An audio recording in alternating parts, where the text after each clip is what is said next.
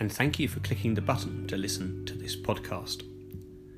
Day 7 out of 14, so it feels like I should be celebrating some kind of self-isolation hump day. Can't quite seem to manage it though.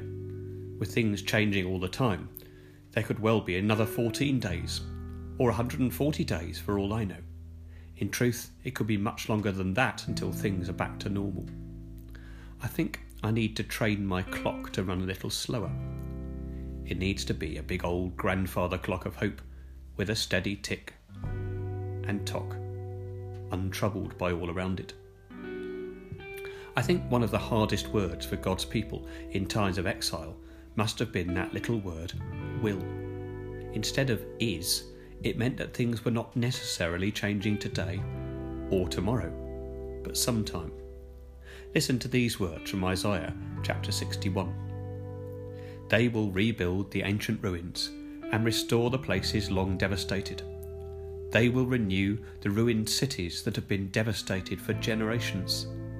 Strangers will shepherd your flocks, foreigners will work your fields and vineyards, and you will be called priests of the Lord. You will be named ministers of our God. You will feed on the wealth of nations, and in their riches you will boast. Instead of your shame, you will receive a double portion, and instead of disgrace, you will rejoice in your inheritance. And so you will inherit a double portion in your land, and everlasting joy will be yours. There it is, that little word will, again and again. For faith, the direction of travel is always forward, and that is so now, as much as it has ever been. Of course, I'm setting my sights on the end of my 14th day, but trying to set them far beyond that too.